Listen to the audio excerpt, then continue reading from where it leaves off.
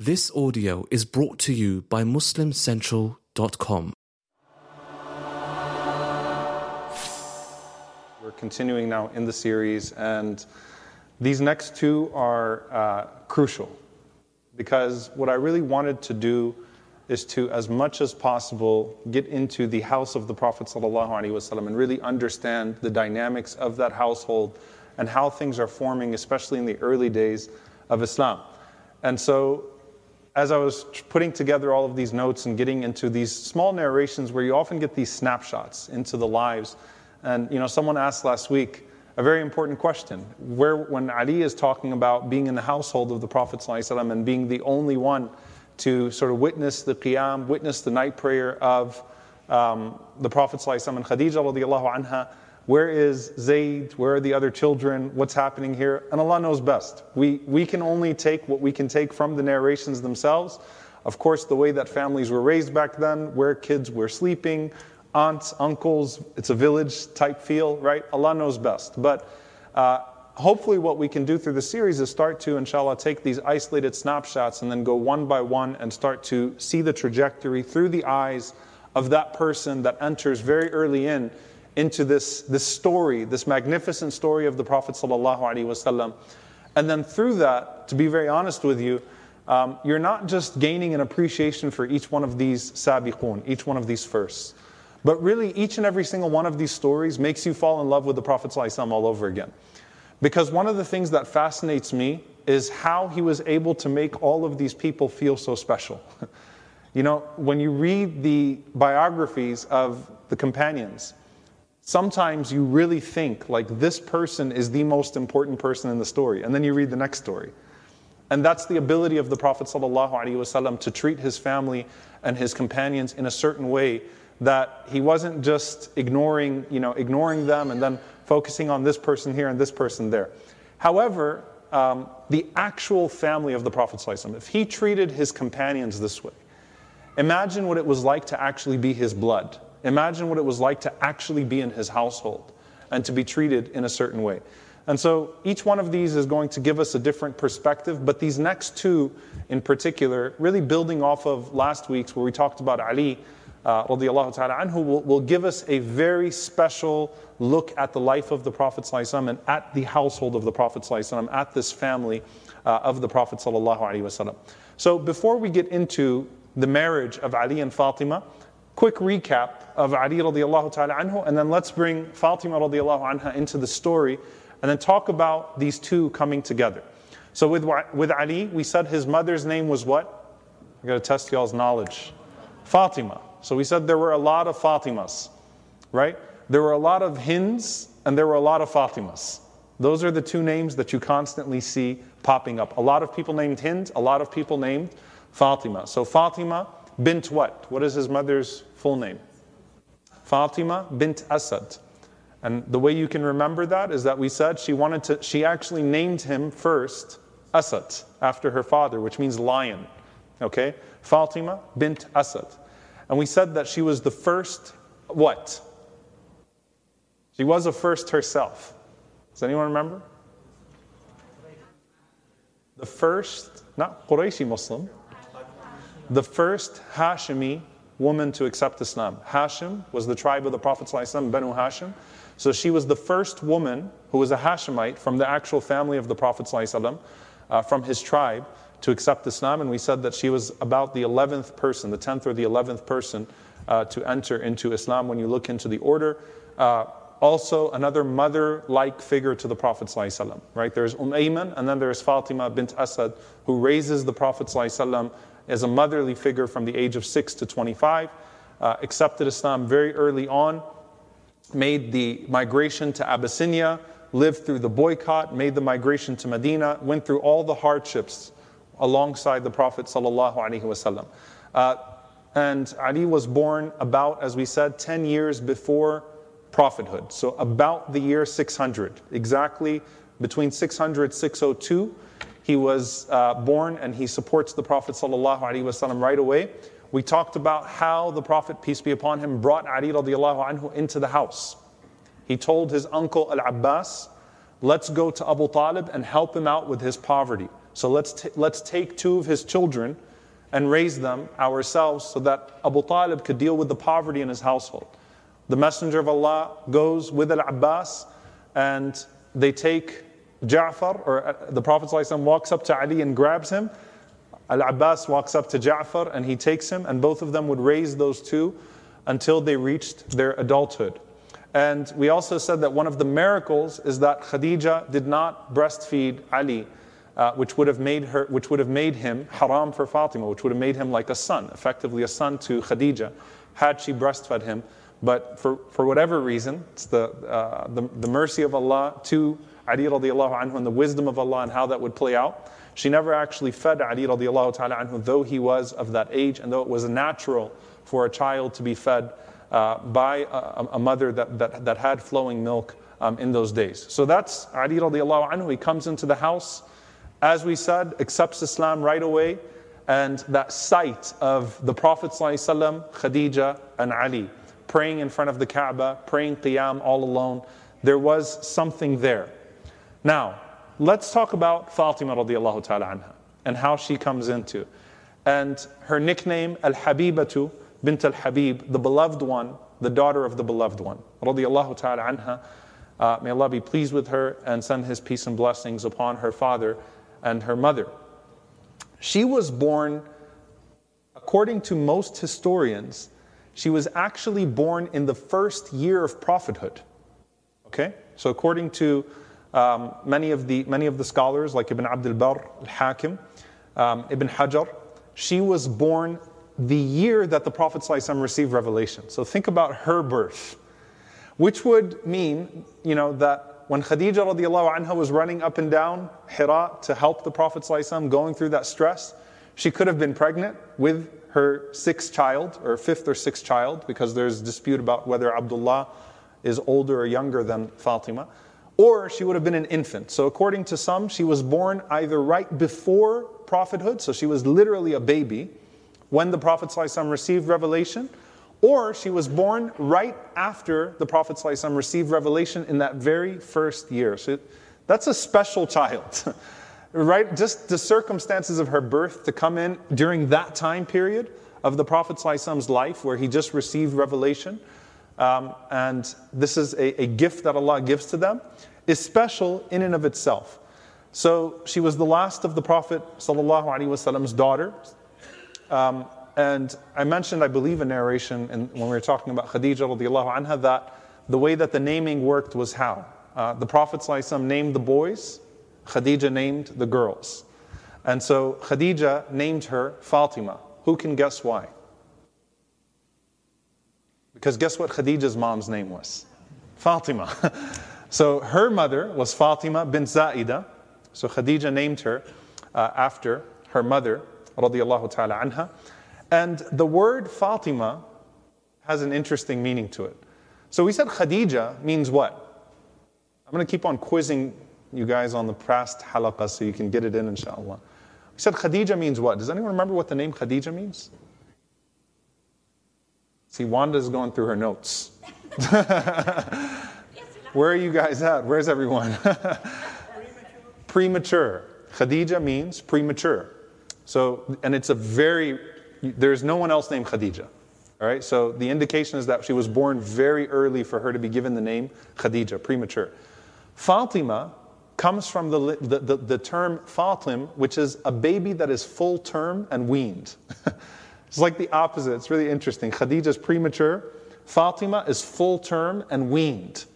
And it's really, so some of the scholars and really you're not really looking at Islamic scholars here, you're looking at, I was reading what some of the scholars of language said. They said that it could be that the Arabs used this name to indicate a very healthy girl, that a girl was healthy, full, obviously, or you're naming after another Fatima, but that's the origin of it, right? Full term, weaned, went through the whole process of being a baby, but of course, as we said in the case of Fatima, it's after the mother of Khadija. And Abu Hurairah radiallahu anhu says something very beautiful. He said that verily Allah has weaned Fatima and her offspring off from fire, from the fire of Jahannam from her birth. So Allah has weaned her and her children off of that she would not touch it or drink from any of its punishment. So let's go through the children of the Prophet ﷺ right quick, and Khadija radiallahu ta'ala anha. First child is who? You guys are going to make this halaqah so much longer. So if you know the answer, I suggest that you say it. Or if you think you're close, you say it. The first one is actually Qasim, right? Because I want you to get the full picture. Qasim was born around 12 years before prophethood, and he lived for about 3 years. So we know that the sons of the Prophet ﷺ died right away, but Qasim actually lived about 3 years. So this was a very painful, it's their first child, and died of some illness in the hands of Khadija and the Prophet ﷺ. Zainab, the oldest daughter of the Prophet ﷺ, was born about 599, a year after Qasim. And then there is Ruqayya, who was born about 2 years after that, year 601. And then there's Kulthum, who some scholars say is less than a year younger than Ruqayya. So Kulthum is immediate after Ruqayya. And then there is Fatima. And we said Fatima is born around the year 610, when the Prophet ﷺ received revelation. And then there's Abdullah, who died at birth, okay, or very close to birth. And then there's the last son of the Prophet ﷺ, who was born, of course, in Medina, the only son not from Khadija, but from Maria, and his name was Ibrahim. Very good, okay? So those are the 7 children of the Prophet ﷺ. So Khadija is the only child that actually grew up in Islam, okay? That was born and raised in Islam, whereas the others were not. What's going on in the household of the Prophet ﷺ at the time? Ruqayya and Kulthum were both engaged when the Prophet ﷺ received revelation. Does anyone know who they were engaged to? The children, the 2 sons of Abu Lahab. That becomes very difficult. The man who cursed the Prophet ﷺ, who stopped him and humiliated him in public, his uncle Abu Lahab, who humiliated him, and then Ali radiallahu anhu rose to his defense, that young child. Both of the Prophet ﷺ's daughters were engaged to Utbah and Utayba, the children of Abu Lahab, Utbah and Utayba. Now engagements at that time, of course, would take place very early on. These marriages were arranged very early on. So, Ruqayya was only about 7, Kulthum was about 6. When you say engaged, that just means that it's understood that when they come of age, they'll be married. They'll be married to these people. Zainab was already married, and her husband's name, anyone know? Seerah tests. Al-As ibn Rabi'a. So Zainab, the oldest, is married to Al-As ibn Rabi'a. Ruqayya is engaged to Utbah ibn Abi Lahab. Kulthum is engaged to Utayba ibn Abi Lahab. And you just have now Fatima radiallahu ta'ala anha. When Fatima was born, the Prophet sallallahu alaihi wasallam, and again, it could be the timing of it. I mean, that could have a lot to do with it. The Prophet ﷺ immediately looked at her in a different way, absolutely fell in love with this baby girl of his. And it's so much so that when Allah revealed, وَأَنذِرْ عَشِيرَتَكَ الْأَقْرَبِينَ, warn your closest relatives, call out to your closest relatives and warn your closest relatives. The Prophet ﷺ stood up and he said, he only called 2 people by name. He said, Ya Safiya bint Abdul Muttalib. Safiya was the mother of Az-Zubayr. Okay? Safiya is the mother of Az-Zubayr, the aunt of the Prophet ﷺ, and she was very close. Ya Safiya bint Abdul Muttalib. Ya Fatima bintu Rasulillah. O Fatima, the daughter of the Prophet ﷺ. Salni ma shi'ti min mali. Ask me anything that you want of my wealth. Anything that you want of my property. La amliku lakum min Allahi shay'a. I cannot testify on your behalf, or I cannot do anything for you with God on the Day of Judgment. What that means is that you know how much I love you, my closest. And Ibn Hajar says the fact that the Prophet ﷺ named those 2 was for a reason. Safiya was his favorite aunt, close to him. Wal Khala, and she's a special aunt to the Prophet ﷺ.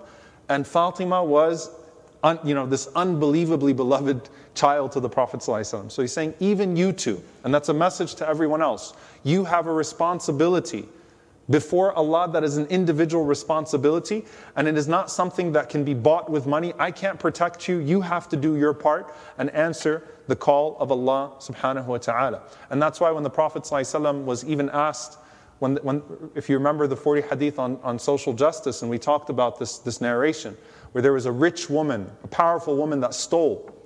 And they asked Usama ibn Zayd to go talk to the Prophet ﷺ and see if he can let it go, because she's a very powerful woman, and it's not right to punish someone who's so powerful. And the Prophet ﷺ said, even if Fatima was to steal, she would be punished. There's no favoritism here, because you know where Fatima is to me.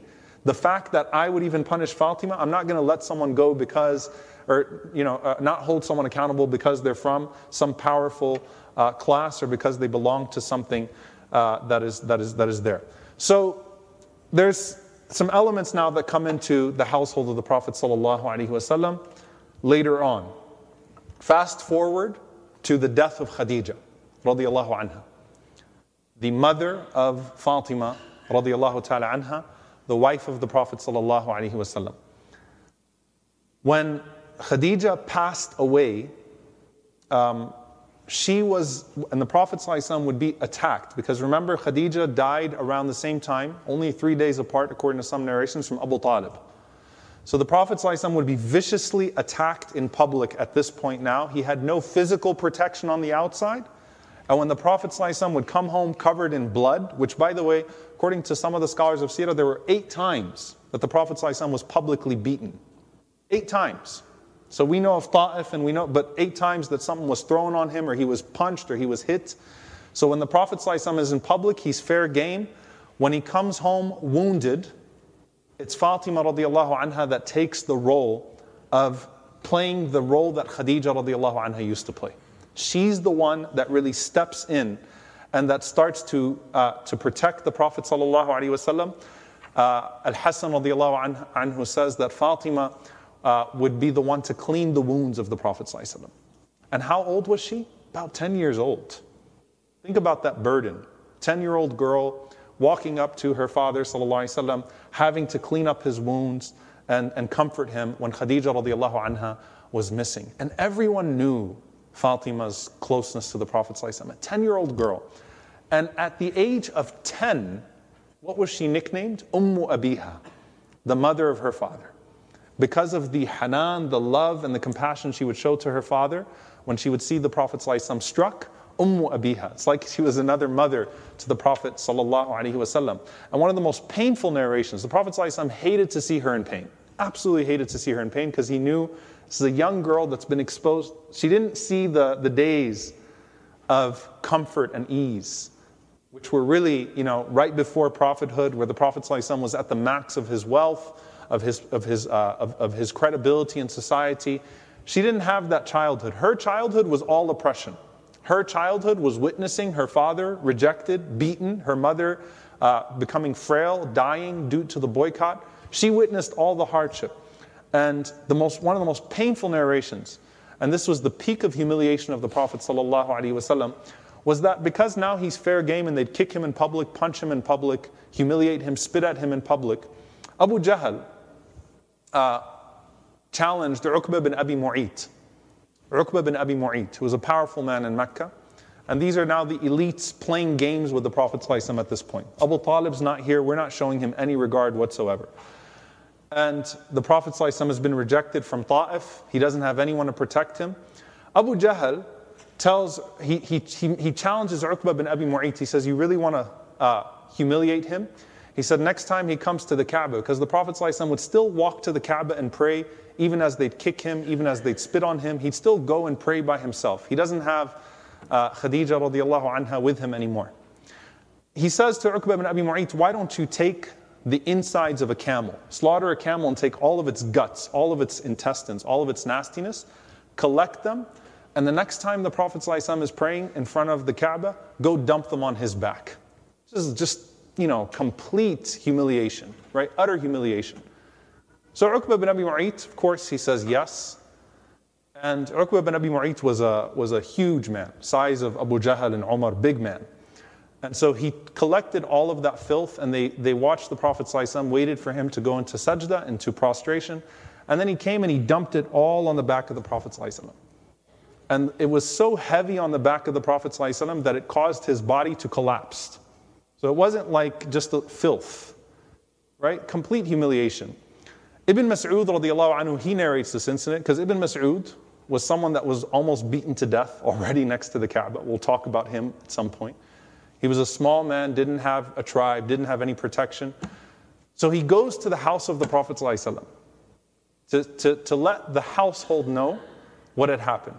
The only one he finds, 10-year-old girl, Fatima, radiallahu anha, and tells Fatima that your father, what's happening to her father, that your father has been crushed by these camel guts, he's being humiliated, everyone's laughing at him, mocking him.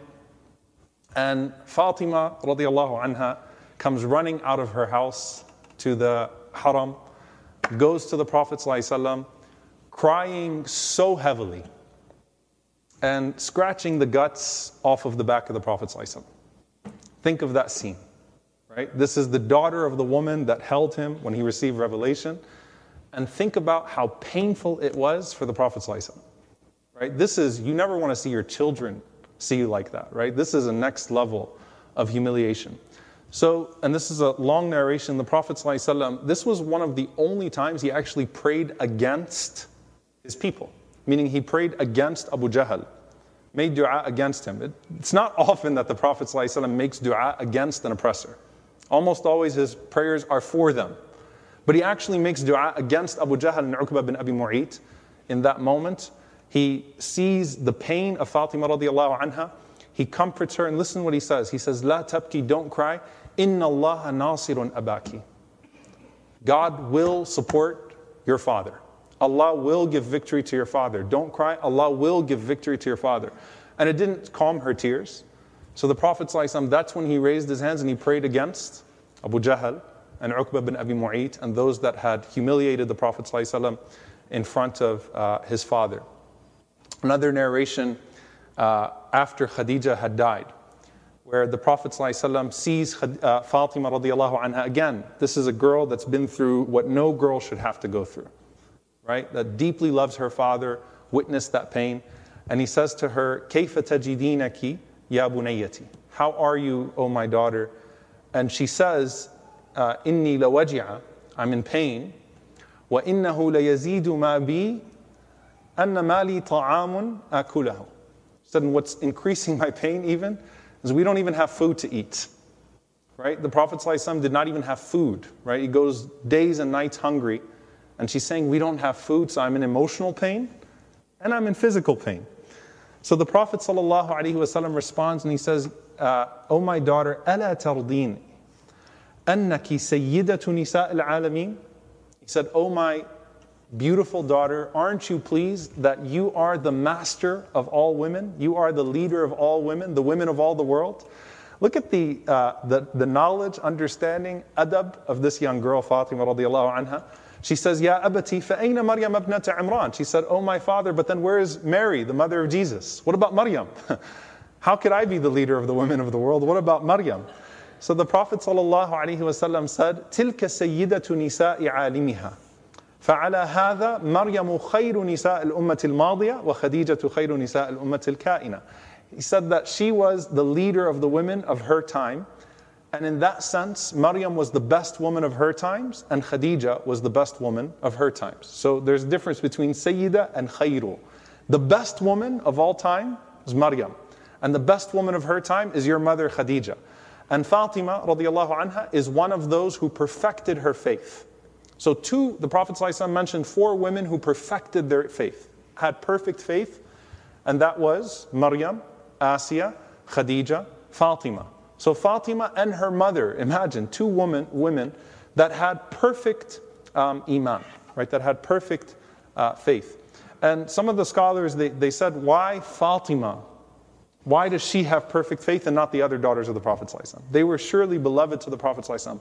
But why Fatima radiallahu ta'ala anha?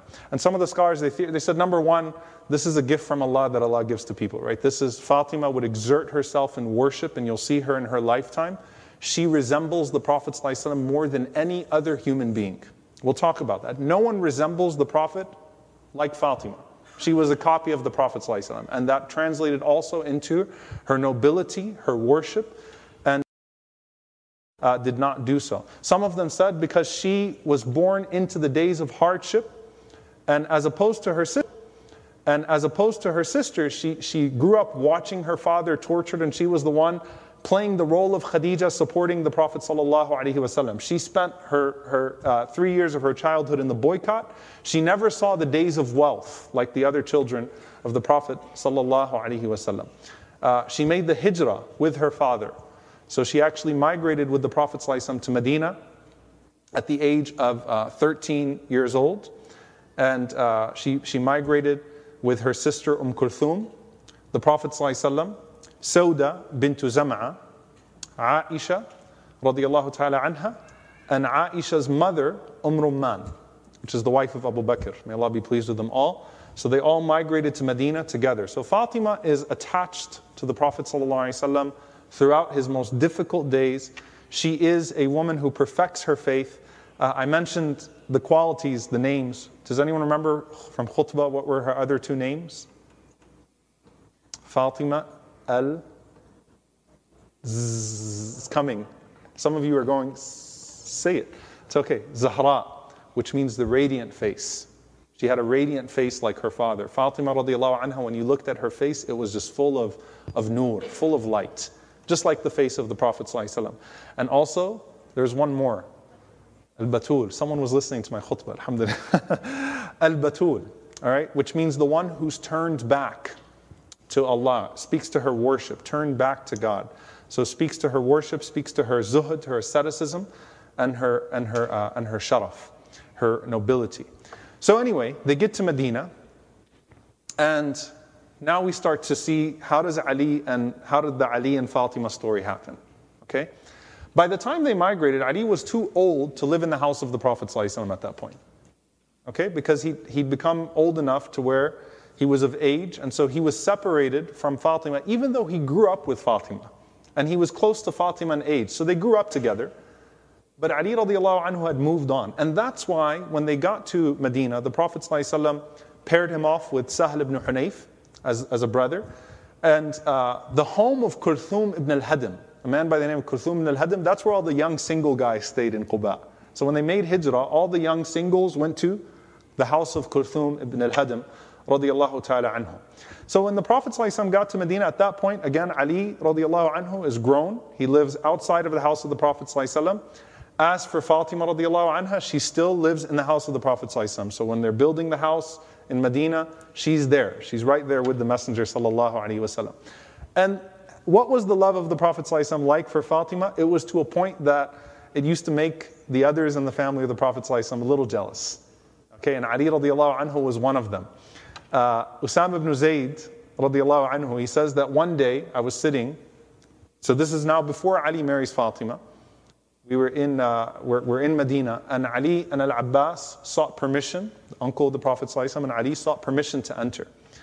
So they came in, and the Prophet ﷺ asked Usama, do you know why they're coming at this time? They said no. He said no. So they came in, and they sat, and they said to the Prophet ﷺ that we've come to you to ask you, who is the most beloved of your family to you?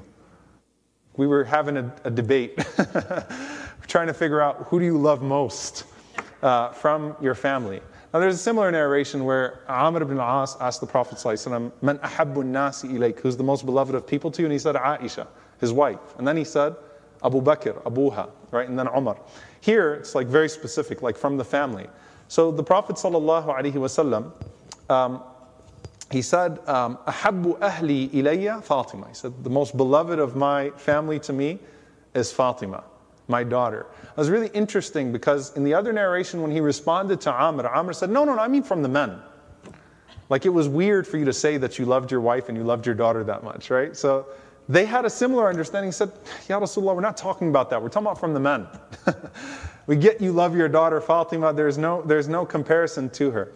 And in this narration, the Prophet ﷺ sees Usama ibn Zayd, and the Prophet ﷺ says, Ahabbu ahli ilayya man qad an'ama Allahu alayhi wa an'amtu alayhi Usama ibn Zayd. He said, well, the most beloved of the young men in my family is the one who Allah favored and I have favored, Usama ibn Zayd, who was the son of the adopted son of the Prophet ﷺ. Who was Usama's mother? See if someone can catch it. We talked about her. Ayman. Good. So Usama ibn Zayd. So the Prophet ﷺ was talking about Usama ibn Zayd. And then the Prophet ﷺ said, ثُمَّ Ali ibn Abi Talib. Then he said, and Ali ibn Abi Talib. So Al-Abbas said to the Prophet ﷺ, جَعَلْتَ عَمَّكَ آخِرَهُمْ. You made your uncle the last of them? And you talked about Fatima and then Usama and then Ali and then you left me out. I'm your uncle. So the Prophet ﷺ said, لِأَنَّ عَلِي قَدْ سَبَقَكَ بِالْهِجْرَةِ. He said, Ali made hijrah before you. Ali migrated before you. It took Abbas some time to embrace Islam and to come. So the Prophet ﷺ said that. What does this mean now? What are the implications? Here's some beautiful narrations about what this would look like in Medina. Thawban radiallahu anhu, he narrates, he said, when the Prophet ﷺ would leave Medina, the last person he would sit with is Fatima. And when he returned, the first person he would sit with was Fatima. Anytime the Prophet ﷺ left Medina, last person he's going to sit with is his daughter, Fatima. First person he's going to sit with when he comes back is his daughter, Fatima. Abu Tha'laba gets more specific. He says when the Prophet ﷺ used to go on a journey or a battle, the first thing the Prophet ﷺ would do was he'd go to the masjid, pray 2 rak'ahs, then he would go to the house of Fatima and he'd take his time. So it's not like he'd just kind of go say Assalamu alaikum. This is after Fatima would move on obviously and get married. But it just shows you the love and the preference. And then he would visit his spouses sallallahu alaihi wasallam. So before he would even go to his azwaj, before he'd even go to his wives, he'd go to his daughter Fatima radiallahu ta'ala anha. The last person to see before traveling, the first person to see when he got back, even when she got married. That was the place of Fatima radiallahu ta'ala anha. And what a father the Prophet ﷺ is. You want a lesson in fatherhood, just like everything else, he sets the standard. Here's what Aisha radiallahu anha says about Fatima and the relationship with the Prophet ﷺ. She says, مَا رَأَيْتُ أَحَدًا أَشْبَهَ سَمْتًا وَلَا دَلًّا وَلَا هَدْيًا برسول الله صلى الله عليه وسلم في قيامه وقعوده من فاطمة بنت رسول الله. She said, I've never seen a person who resembled the Prophet صلى الله عليه وسلم in his look, in his walk, in his guidance, in his character, in everything that he did. Even in his standing up and sitting down. The way the Prophet صلى الله عليه وسلم would sit down and the way he'd stand up, Fatima looked exactly like him. She acted exactly like him. She was a copy of the Prophet sallallahu alaihi wasallam. And then Aisha says, وَكَانَتْ إِذَا دَخَلَ عَلَيْهِ قَامَ إِلَيْهَا. When she would enter into a room, no matter what the Prophet sallallahu alaihi wasallam was in the middle of, he would stand up for her. فَقَبَّلَهَا. And then he'd walk up to her and he'd kiss her on the forehead. And then he would hold her hand, فَأَجْلَسَهَا فِي مَجْلِسِهِ. And the Prophet ﷺ would sit her down where he was sitting. Look at this honor. And she says about Fatima radiallahu anha, she says, وَكَانَتْ إِذَا دَخَلَ عَلَيْهَا. And when the Prophet ﷺ would enter upon any gathering or any setting that she was in, she would rush. قَامَتْ مِن مَجْلِسِهَا. She would stand up, she'd rush to the Prophet ﷺ. قَبَّلَتْهُ. She'd kiss him on the forehead. She'd hold the Prophet ﷺ's hand. أجلسته في مجلسها. She'd sit him down in the chair or where she was sitting. And she adds one thing, وَكَانَتْ تُقَبِّلُ يَدَيْهِ. She would kiss both of his hands. Right? That's just a special relationship that everyone sees. You don't interfere with that relationship. You admire it, you love it. And this was a society where people used to bury their daughters alive. You think about that, right? Where Allah talks about the way they treated their daughters, that when they would get the news that they had a daughter or a girl, you would see their faces darkened. And this is in that society that the Prophet ﷺ is honoring his daughter that way. What a father, right? And I can't think of any father that does that for his daughter to that extent, right? And that's a lesson for all of us, especially. SubhanAllah, part of that was certainly the loyalty of the Prophet ﷺ. The same way with Khadija, that he has to honor her because Khadija did things for him that no one else did. Fatima did things for the Prophet ﷺ that no one else did. And the Prophet ﷺ honored that to a great extent. So anyway, Ali and Fatima grew up together. Now, let's get to the marriage. When does the marriage take place? The Battle of Badr just took place. They're in Medina. There was a great incident of sadness, of tragedy that happened on the day of Badr? Does anyone know what it was? Anybody? They called it the day of great joy and the day of great sadness, because it was the victory of the Battle of Badr, but there was a day of great sadness too. The death of Ruqayya, the daughter of the Prophet ﷺ. Ruqayya got sick before Badr, and that's why Uthman ibn Affan did not go to the Battle of Badr. He stayed back and he took care of Ruqayya. He took permission from the Prophet ﷺ to take care of Ruqayya. And Ruqayya died on the same day that Badr was won. So while the Sahaba are celebrating, and this was a great victory from Allah, the news comes that the daughter of the Prophet ﷺ has died, and that Ruqayya, and that Uthman radiallahu anhu was in great sadness. And they were sad both for the Prophet ﷺ and for Uthman, because Uthman was a very special and beloved person. What did the Prophet ﷺ do after the death of Ruqayya? He married Kulthum. Uthman radiallahu anhu, the Nurayn, the possessor of two lights, married Kulthum radiallahu ta'ala anha, the next daughter of the Prophet ﷺ. So at this point now, Zainab is still in Mecca. She's with Al-As ibn Rabi'ah. Ruqayya was married to Uthman, actually went to Abyssinia with Uthman, passed away. Kulthum has moved out from the house and lives with her husband Uthman radiallahu ta'ala anhu. So Fatima is the last one in the household of the Prophet ﷺ. Now, can you imagine if you love the Prophet ﷺ, right? And you saw how much he loves this girl, and she is the female version of him. Can you imagine how many people wanted to marry Fatima radiallahu anha? So at the top of that list, Abu Bakr and Umar both proposed for the hand of Fatima, right? Both of them came to the Prophet ﷺ, first Abu Bakr and then Umar, and they asked for her hand. The Prophet ﷺ said, "Intadhir biha al-qada." He said, "Just wait, give me some time." And then the Prophet ﷺ said, "She's young," meaning he had someone else in mind. When the Prophet ﷺ turns away Abu Bakr and Umar, something's up. That means he has someone else in mind for her, right? Because you're not going to turn away Abu Bakr and Umar unless there's something special planned. And of course, Abu Bakr and Umar are closer to the age of the Prophet ﷺ. So there's someone else that the Prophet ﷺ has his eye on. So how do we get Ali into the picture? One of the coolest things about this long narration is narrated by Al-Hasan. So it's How I Met Your Mother, narrating from Ali, Fatima, how my parents met or how they got married, right? So Ali radiallahu anhu says that I thought about it, but I was like, he turned away Abu Bakr and Umar? No way I have a chance. Right? So whoever he's got his eye on, it's not me.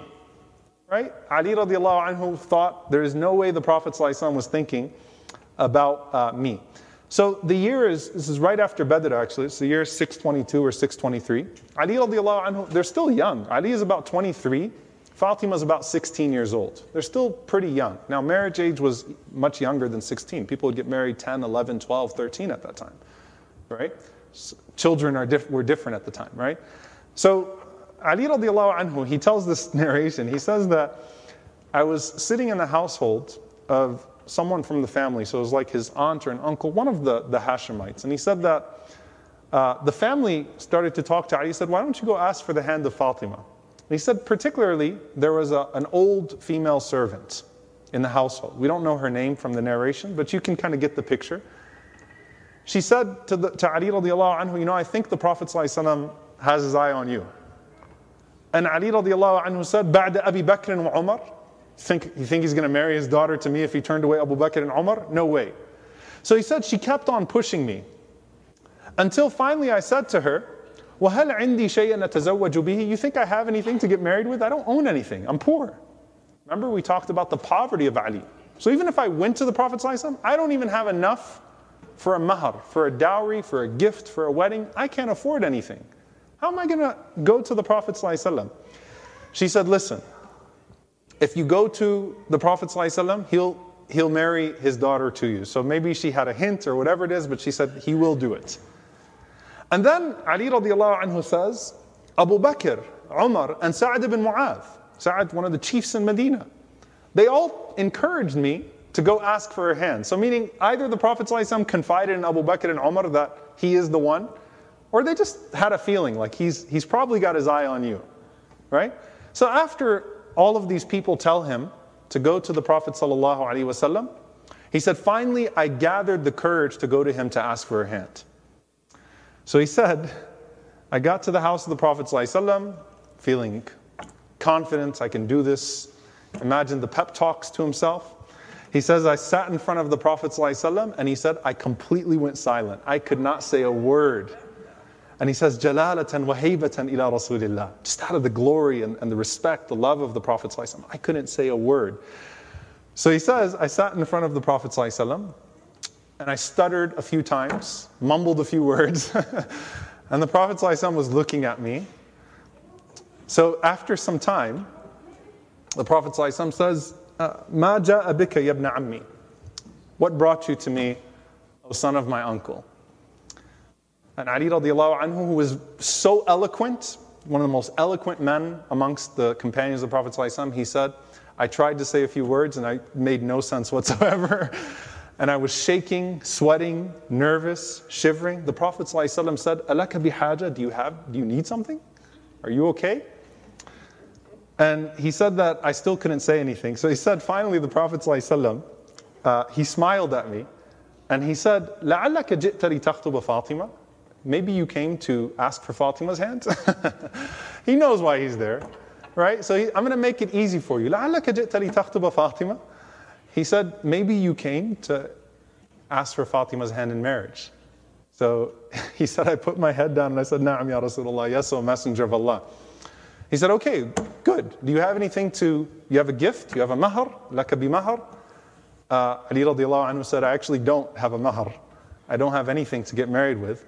So the Prophet ﷺ pointed to his dira', pointed to his shield. He said, you've got that, right? He said, yeah. Prophet ﷺ said, how much is it worth? He said, about 4 dirhams. Which is nothing, right? 4 silver coins, 4 dirhams. Prophet ﷺ said, go sell it and come back to me and bring that as a mahar. That's good enough for a gift. SubhanAllah. Now you see Fatima, and then you see a whole community that is absolutely ecstatic to see this marriage of these two people that are so beloved to the Prophet ﷺ. So the Prophet ﷺ then went to Fatima. Ali radiallahu anhu, easiest proposal ever. Right? Hardest and easiest ever, right? He said he only had to say a total of like 4 words, walks out, and he got it, right? He was the one that the Prophet ﷺ had his eye on for Fatima. So he goes out. Now the Prophet ﷺ has to go to Fatima and ask Fatima if she wants to marry Ali. Fatima radiallahu anha wanted to marry Ali. But to have your father come and ask you at that, I mean, the Prophet ﷺ coming to her and asking her, saying, Ali radiallahu anhu came and asked for your hand. Are you okay with it? Right? Fatima radiallahu anha turned red, completely overtaken by haya, by modesty. She couldn't say a word. The Prophet ﷺ is dealing with 2 people that are not speaking and formulating this marriage, putting it all together, right? So the Prophet ﷺ, aqarraha, he made sure, and this is where the fiqhi ruling actually, that in marriage, because the woman has to consent, right? That's one of the rulings, right? But if you ask her and you're very explicit and she doesn't want to actually say yes, but she kind of indicates or then that can suffice as her approval for the marriage, right? Because the Prophet ﷺ said, do you have any objection? And she couldn't say anything. So the Prophet ﷺ took that, affirmed that her quietness was not because of rejection. He knows his daughter, but because of her modesty, her haya, she just didn't want to come out and say yes, right? So, and there's a very funny narration while they were discussing arrangements. So now the Prophet ﷺ got Ali radiallahu anhu, he got Fatima, and this is where I'm going to shatter your image of the Sahaba, physical image of the Sahaba a little bit, all right? So the Prophet ﷺ was talking to Fatima radiallahu anha about the marriage, and Ali radiallahu anhu was known to have a big stomach. Surprise, surprise. Big man, right? Ali radiallahu anhu's biceps were the biggest biceps amongst the Sahaba. They said that if you put 2 hands around the bicep of Ali, you couldn't close your hands. But he also had a stomach.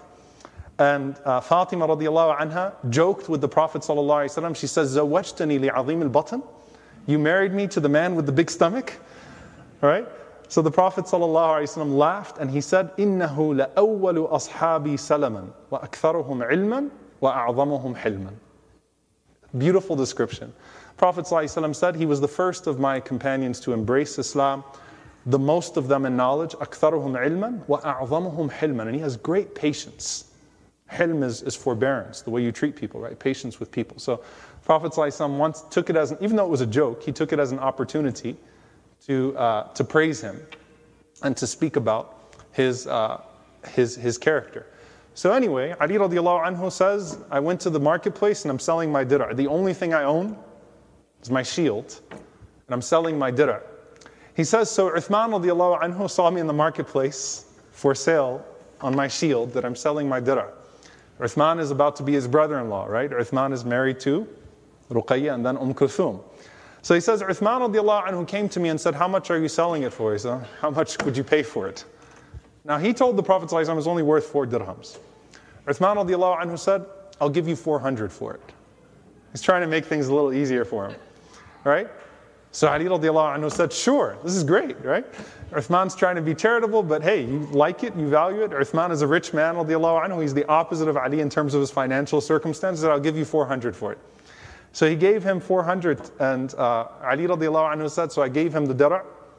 And then after he gave me the 400 dirhams, he handed the shield to me and he said, this is my wedding gift to you.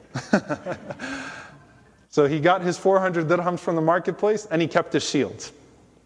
So he said, I went back to the Prophet ﷺ and I told him what happened. So he said, the Prophet ﷺ da'a li Uthman. This is one of the many occasions where the Prophet ﷺ made dua for Uthman. And he said, Rahim Allahu Aba Amru. May Allah be pleased with Aba Amru, referring to him. And he said, he's the most generous of son-in-laws. Praising again the generosity of Uthman radiallahu. This was Uthman. Big heart, always the first, right? To spend and to, when he knows even that the Prophet ﷺ would love to see that charity. This is Uthman radiallahu anhu al-Ghani, uses his wealth, makes it easy for Ali radiallahu ta'ala anhu. And then comes the wedding preparation. Ali radiallahu anhu said, I sold some other things, just whatever I could find, completely emptied out my house. He said, I had 480 dirhams. Okay? And so the Prophet ﷺ said, so what's the mahar going to be? He said 480 dirhams. I want you to take a moment and think about this. The mahar of the Queen of Jannah, the leader of the women in paradise, is 480 dirhams. Some people have abused this concept so much, turned it into a price, a value. It's supposed to be a gift to symbolize a union. It's supposed to set the tone for ihsan, for excellence, the gift giving of the husband to the wife. And some people have abused this concept so much, turned it into like an insurance plan or something like that, right? Like 20,000. That's like, where did this 20,000, 30,000, 40,000, where does this come from?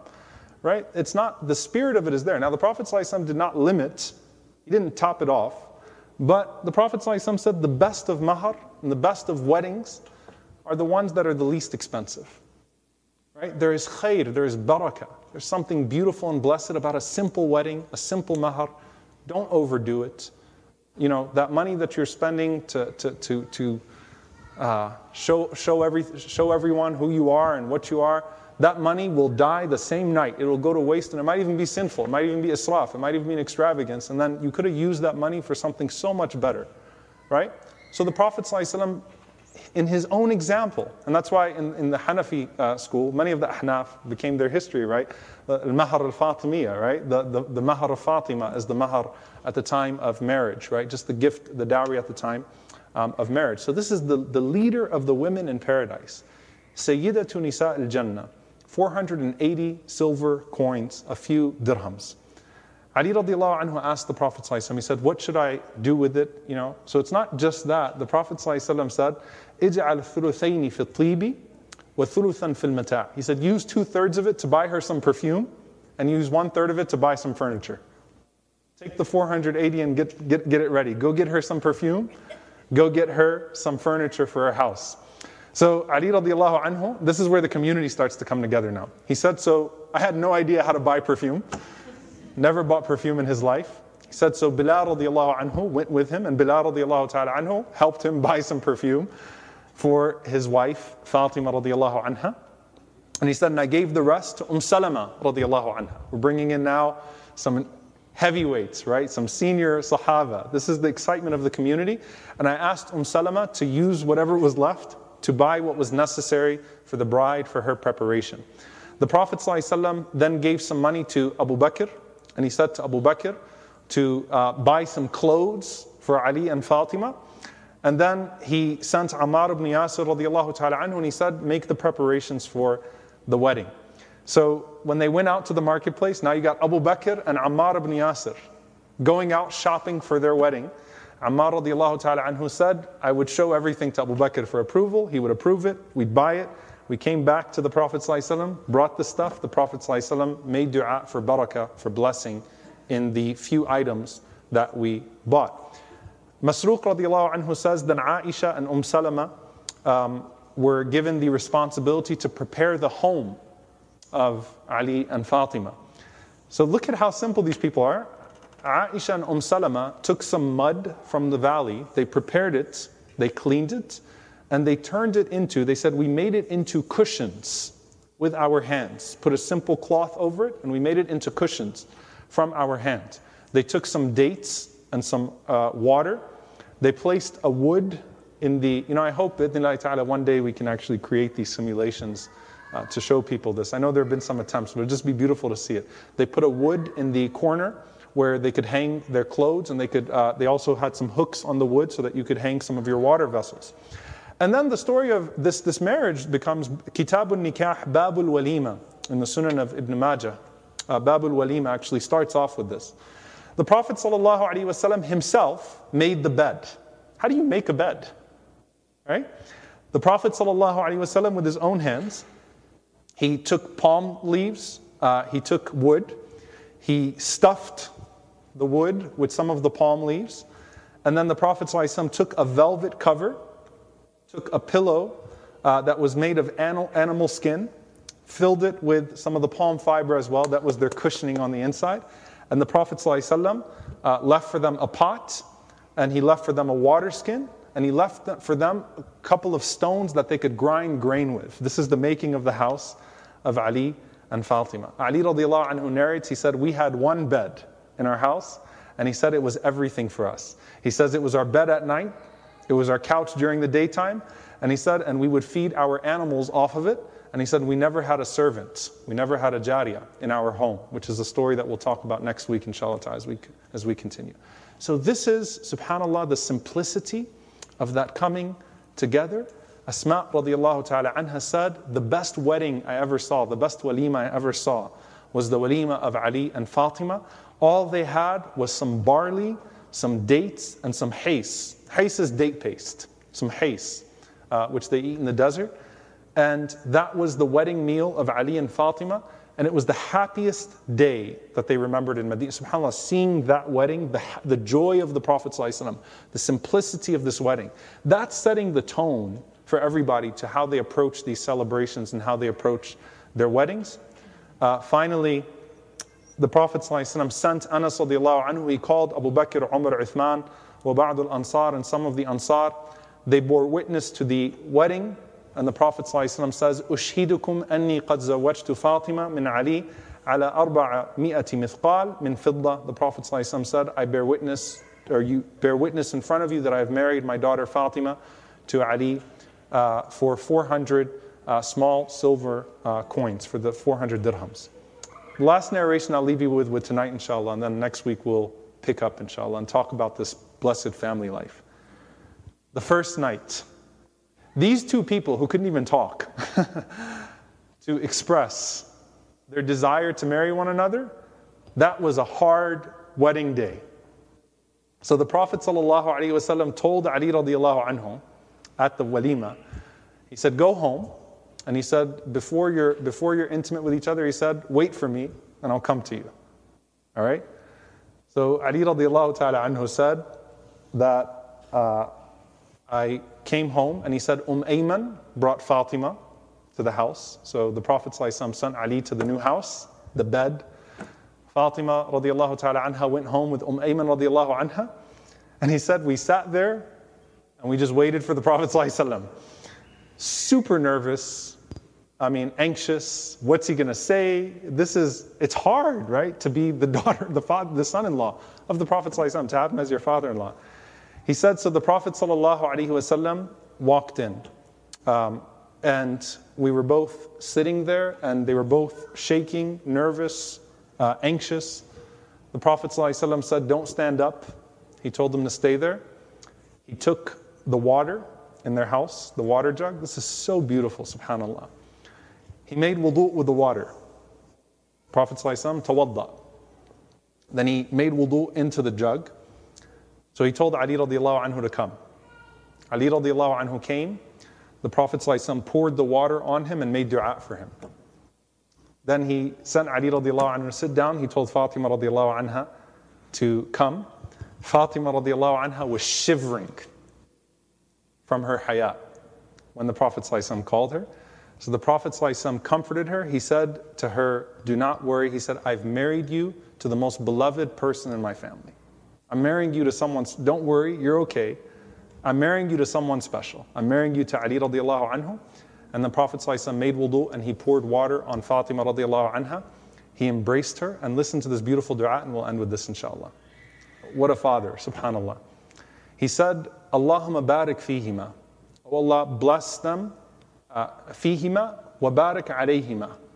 Oh Allah, bless them. What in fihima is what is between them and upon them. Bless them in what is between them. And bless them in what is upon them. Wa barik fi shiblihima. And bless them in their offspring. So the Prophet ﷺ did his wudu. He wiped the water over it, poured the water on her, made that dua for her, and Ali, and then the Prophet ﷺ walked out.